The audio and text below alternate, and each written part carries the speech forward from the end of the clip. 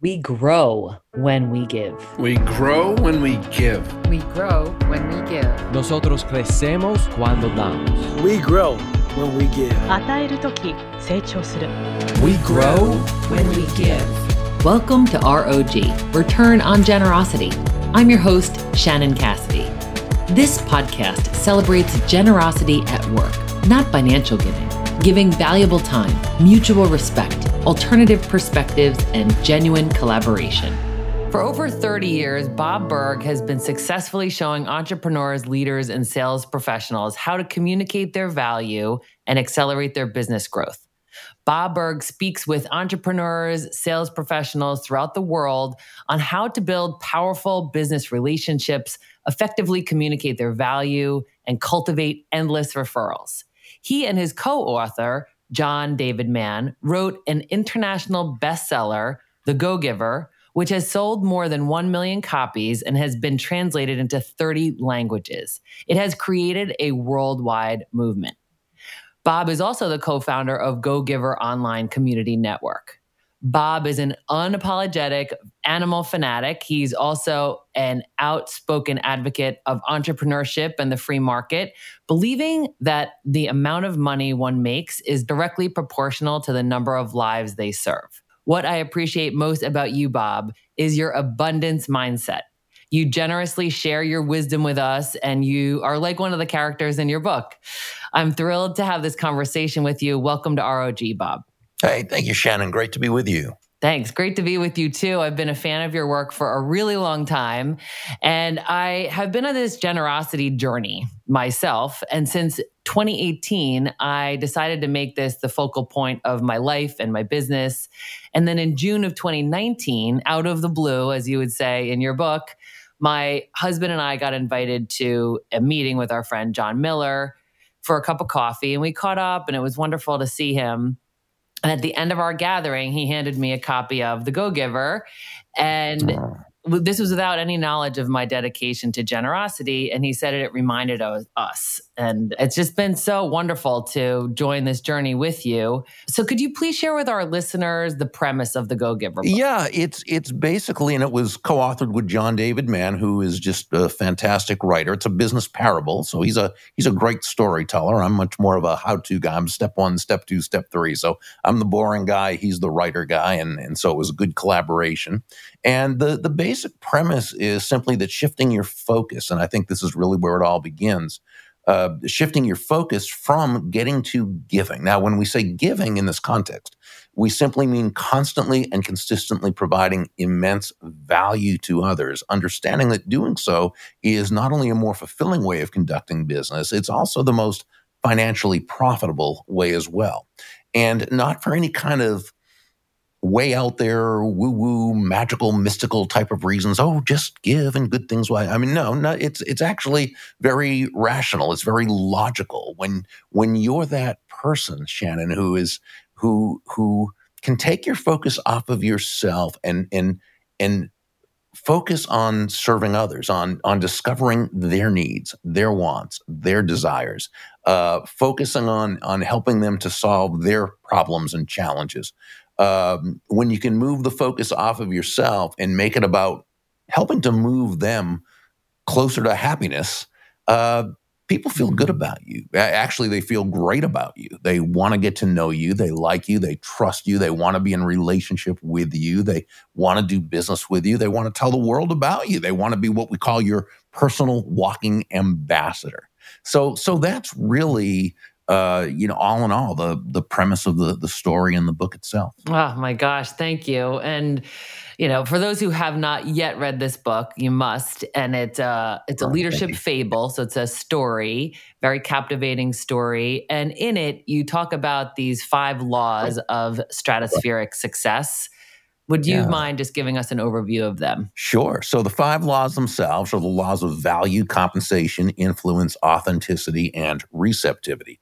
Law number 1, the law of value, is all about making the entire experience with that person from the moment you meet them through the relationship building process, the follow-up, the follow-through, the sales process, referral process, making it so outstanding that over and above just the intrinsic value of your product or service, which has to be fantastic fantastic. It's that overall feeling they have, right? That they just receive so much more in value than what they paid, while you also make a very healthy profit. This is where the difference between price and value comes into play, because price is a dollar figure.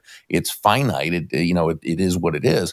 Value is the relative worth or desirability of a thing, of something, to the end user or beholder. In other words, what is it about this thing, this product, service, concept, idea, what have you, that brings so much worth or value to another person that they feel so great about it and willingly exchange their money for it, while again, you make a great profit. It's sort of like the accountant who charges you $1,000 to do your taxes.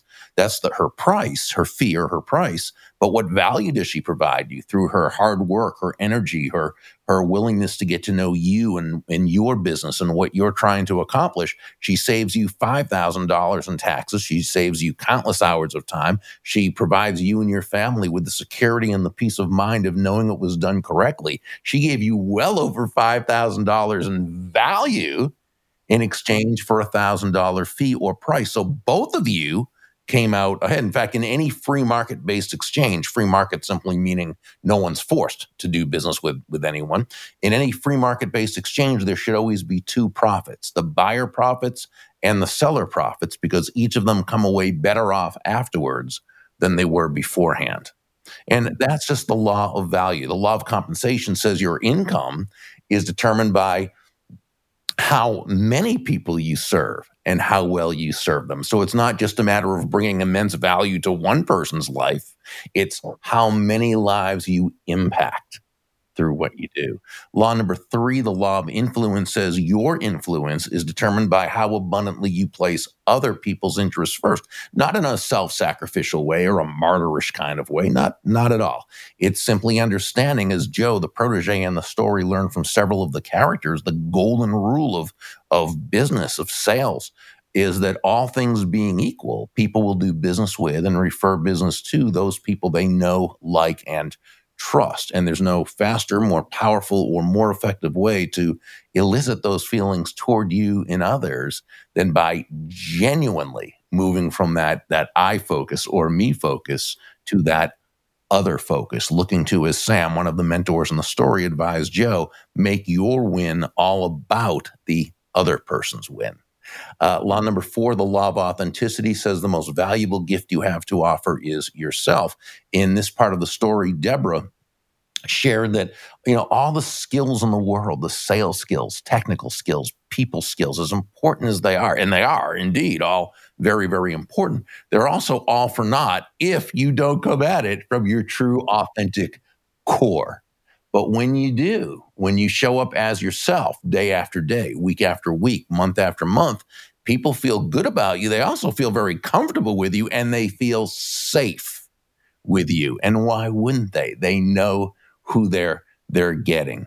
I think in a sense, these days, authenticity has become a buzzword. And I think it's also almost come to mean that just no boundaries, just say or do whatever you want because you're authentic. And I don't agree with that. This is like the person who says, well, I yell at people a lot and because I have anger issues. And if I were to do any differently, that wouldn't be authentic of me. And that's hogwash. That's malarkey. It simply means that person has an authentic problem that they need to authentically work on and improve upon in order to be a better, higher, more effective, authentic version of themselves. Really, to me, authenticity can be easily defined, and that is acting congruently with your values. When you do that, you're being authentic and you're in the right direction. And then law number 5 is the law of receptivity. This says the key to effective giving is to stay open to receiving. And this means nothing more than understanding that, you breathe out, okay, but you also have to breathe in. It's not one or the other, it's both. Breathe out carbon dioxide, breathe in oxygen. Breathe out, which is giving, breathe in, which is receiving. Giving and receiving are not opposite concepts, though the world around us with its very anti-prosperity messaging sort of has us believing that for one person to win, the other must lose. To do well in business, you must be ruthless and horrible. And come on. Giving and receiving are two sides of the very same coin. They work in tandem. The key, though, is you got to focus on the giving. These are universal laws of life, laws of nature, economic nature, human nature, physical nature. We plant before we harvest. We sow before we reap. We give before we receive. But as you're doing that, as you're providing immense value, giving immense value to others, touching the lives of many people, placing their interests first, and coming at it from your true, authentic core, you've created that benevolent context for your success and for receiving. We just need to be able to allow ourselves to do that with gratitude. Oh my gosh, so beautiful. Thank you.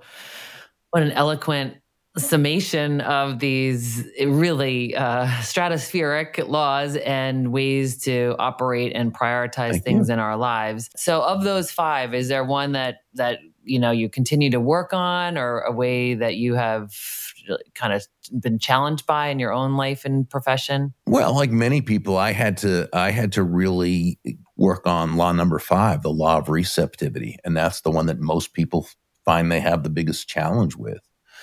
Because again, you grow up in a world that tells you that, it's good to give, but to receive means you're selfish, or you're this, or you're that. And so I think we need to this is one reason why I believe we need to make a study of prosperity. I mean, in that chapter, John and I cover it, but only on a surface level. There's people out there like Randy Gage and Ellen Rogan and Sharon Lecter, Ken Honda, Dave Nagel, the late Bob Proctor. I mean, they wrote, spoke, did videos, blogs on prosperity, on the nature of prosperity. And, I say make a study of those people. They're brilliant. And because the anti-prosperity garbage that we get from the world around us is constant. It's like a barrage. And often it's very much, almost below the surface. It's like when you watch a movie. And my friend Randy Gage, who I just mentioned, he brings this up that, most big selling movies, there are 2 types of people portrayed. There are the good people who are generally portrayed as struggling. They're poor, they're honest, they're happy, right? They're always poor, but they're happy, right? And they're honest. But they're always being taken advantage of by the other type of character, the rich, greedy, horrible, terrible person who just wants your money and they want to destroy everybody on their path. And insidiously, there are scenes like in the first Spider-Man movie. Randy brings us up where Peter Parker and Uncle Ben are sitting there on the couch. I think it was talking about their being poor. And Uncle Ben says, well, Peter, we may be poor, but at least we're honest. What a horrible, horrible message for some teenage boy or girl to see when they're watching that movie. Because what's the presupposition? What's the premise? That if you're an honest person, you got no chance, pal. Right. You might be happy, but you'll struggle. Yeah. You're right. And that if you find yourself making money, you must have done something wrong. Now, you might say, well, that's just a movie. Well, it's practically every movie. And it's also many of the messages that kids receive in school. It's the messages they receive from, and this gets in someone's head. This gets in the unconscious. So now you're grown up. You're in a position where you're adding a lot of value to people's lives and you're starting to see some real prosperity come your way. But now those internal audio messages that are unconscious, they start, well, wait a second. What did you do to get that money? Who did you take advantage of? What are people going to think about you? Does this mean you were dishonest? You were, right? And now we start sabotaging and getting in the way of our. So I think prosperity is a big thing. And, the more prosperous you are, it's understanding that your prosperity should be a result of the value you've given the marketplace. As John David Mann and I say, money is simply an echo of value, right? Mm-hmm. It's the thunder, if you will, to value's lightning, right? The value comes first. The money is the result. So if you understand that, and then you also understand the more money you have, the more great things you can do to live out your values, including charity, including, whatever it is you want to do. I mean, impact you want to make. Exactly. Yeah, the impact you want to make. I love that. And I think when you keep referring to your values, like starting with clarification of what are your values and what do you stand for, and then how might you honor that and manifest that, I think that's a good starting place for people. Oh, it is. Understanding our value. Our values are like our internal culture. What we value is what we are going to do, not what we think we should value, or what other people tells us we should value, or what we tell others we value and want to believe ourselves. Those are not probably our real values. It's what you truly hold to be. Remember, what's a value? The relative worth or desirability of a thing. So what are your top values? What is it that you live your life by? And I think if we're not truly living our values, it's difficult to feel happy, to have that peace of mind, right? For sure. Do you have a technique for how you help people clarify what their values are? There's a lot of people who do that, and they do that far better than I do. It's what they specialize in doing in terms of values. With me, it's just kind of very easy. I give them a whole list of things and look at them and say, which of these are what you hold to be of value, and then and why, and what about compared to this? Because sometimes values are relative in terms of something else that's going on. There's not always, right? So, and yet there are certain things that we absolutely will not and cannot move on, otherwise. And that's why we say people of high character, we tend to trust them because we know what they stand for. And while people of high character will make mistakes because they're human, while they'll course correct because again, that's just part of success, while they will be flexible on strategy when it comes to those values-based decisions. They are immutable, they are unmovable, and they're unchangeable. And that's why we trust. Absolutely. That congruence. So in your book, you have this character named Gus. And Gus says that sometimes you feel foolish and even look foolish, but you do the thing anyway. And he's talking about, acts of, I would call it generosity. You would probably call it acts of service or ways of making a difference. Sure, whatever you want to call it. What's an example of a time when you felt foolish, but you did it anyway? And what was the reward? I think there are many times I've done things where I felt foolish. No, sometimes I didn't even feel foolish, but other people thought I was foolish for doing it. And so I may have been embarrassed by the fact that other people felt that I was foolish, yet I knew I did the right thing, or at least in my mind, I did the right thing. So I was okay with it. I'm not going to say I'm the type that doesn't care what people think of me. Of course I do. I try not to be attached to what people think of me, but of course I care. I think we need to harmonize those and so forth. So, but I think that's what it was. And if I felt strongly enough about a thing, I just did it. You just did it, right? Because it felt right and you trusted yourself. Yeah. I think that's another benefit of knowing your values, right? You trust yourself. I think that is. Yeah. And again, and sometimes, and I'm not, and I won't say foolish as much as sometimes when we do things that we hold to be of value that we know others aren't going to approve of, it's not foolish as much as just uncomfortable, that you feel uncomfortable about it because you're going to get blowback. Mm-hmm. Right. It might not just be like as a standard or culturally the norm, but you just feel compelled to do it. So in your book, you're saying that the secret to success is giving. And I'm hearing you talk about that. Are there some practical examples of like where you've seen that play out in, many of your clients and the people that you mentor and your audiences and in your own life? Well, I think if you look at any sustainably successful business, you'll find they had to do that. So in other words, when we say giving, we're talking about providing value to others. One of the things that I say when I speak at a sales conference, I'll often begin with is that nobody's going to buy from you because you have a quota to meet, okay? They're not going to buy from you because you want the money. And they're not even going to buy from you just because you're a really nice person. They're going to buy from you because they believe that they will be better off by doing so than by not doing so, right? So because of this, it's imperative, and this is where we say in law number 3, placing the other person's placing the other person's interests first, right? You're really not doing it out of again, self-sacrificially. You realize that that person is much more interested in themselves than they are in you, right?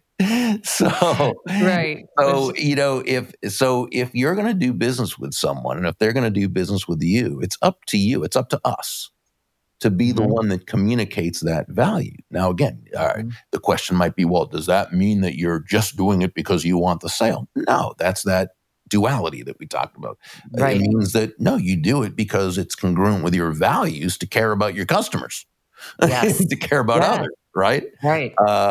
And the thing is, if that person's not the best, if you're not the best fit, if your product or service is not the best fit for that person, then you shouldn't be selling it to them. You should be suggesting someone else who can, right? So, and then that usually comes back to you. And I can't tell you how many times that's happened to me and to others but that's not why you do it. You do things first and foremost because it's congruent with your values, the way you believe life is supposed to be lived.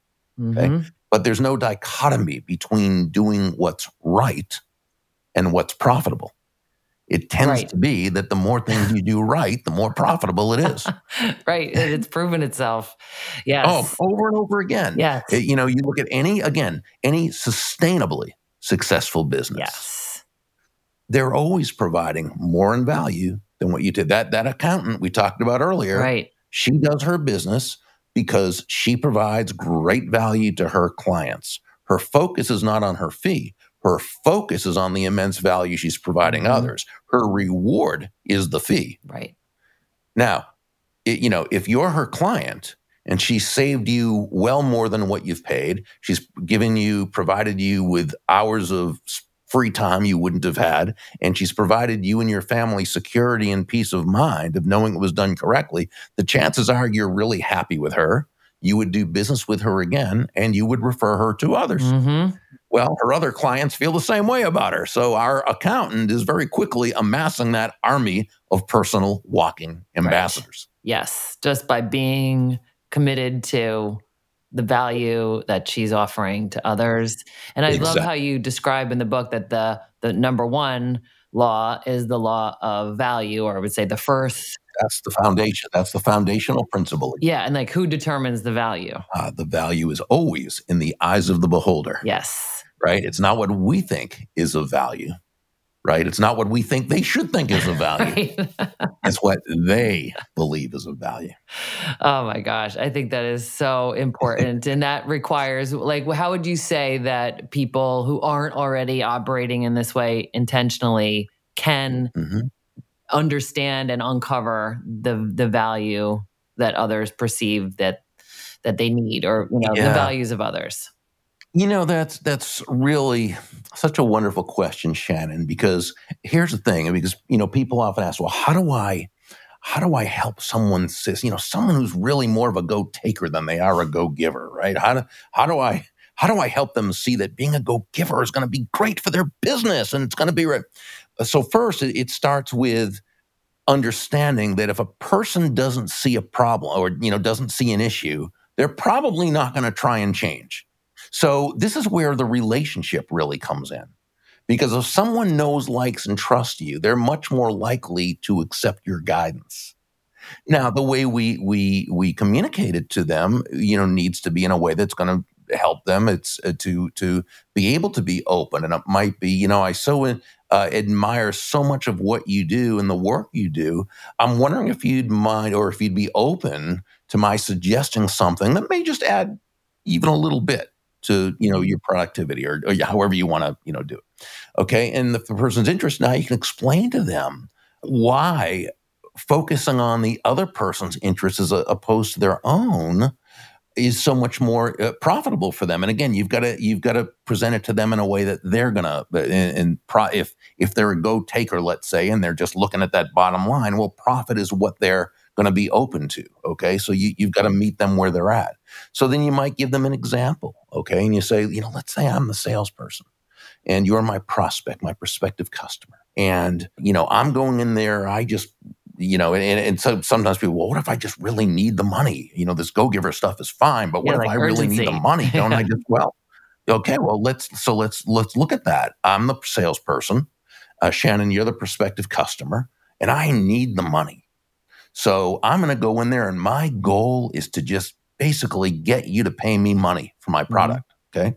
So I may ask you some questions, but really I'm not doing it for any reason other than to just kind of be able to sharp angle you into a close, because I need your money. I'm not really concerned about you. When you have an objection, I'm going to answer it quickly, and I'm going to give you the standard answer to your objection.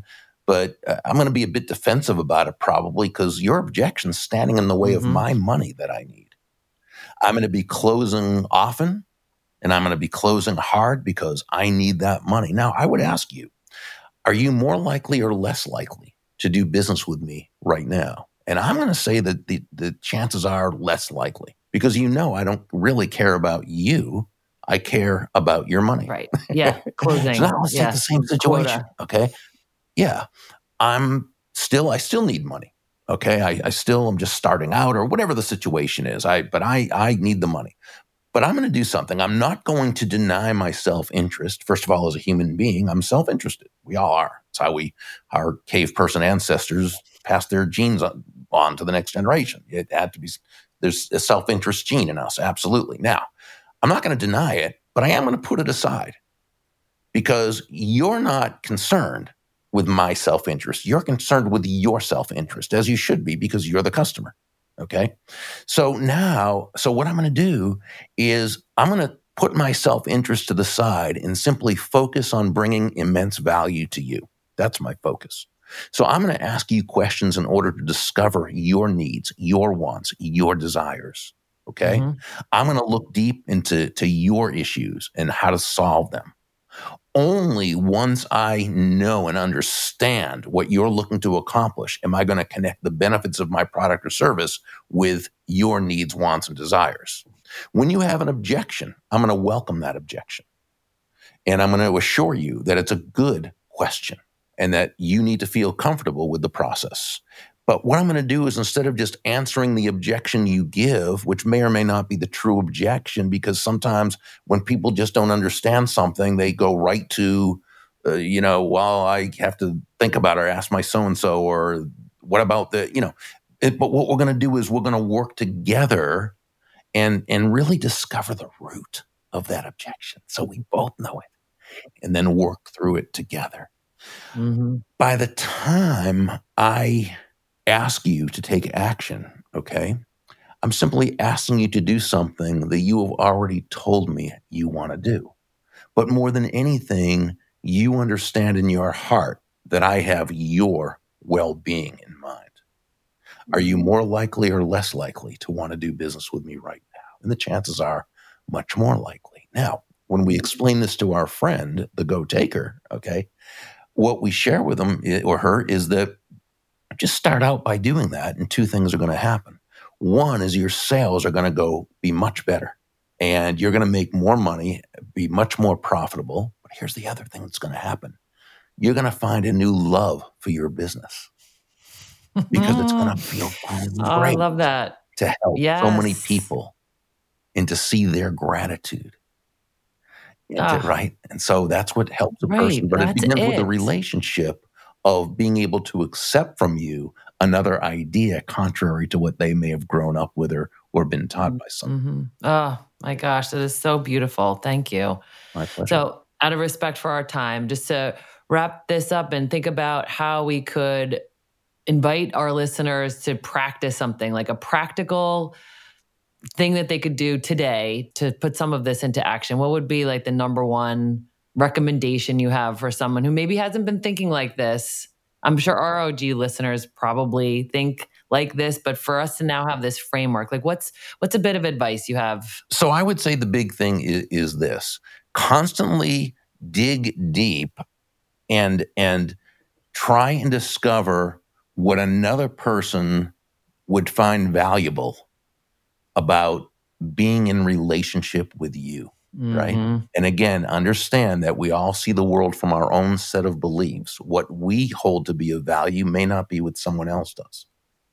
And that's why asking questions and listening is so important. But continue to always ask yourself, how can I be of value to this person in a way that they see it as being of value? Yes. Ah, beautiful. Thank you for sharing your time and wisdom with us. I'm so deeply grateful for you. Thank you. Likewise. Thanks for listening to ROG, Return on Generosity podcast. Please help us grow by subscribing and reviewing us on your favorite podcast player. And for more information, visit bridgebetween.com. We grow when we give. 우리는 나누면서 성숙합니다. We grow when we give. On rayonne quand on donne. We grow when we give.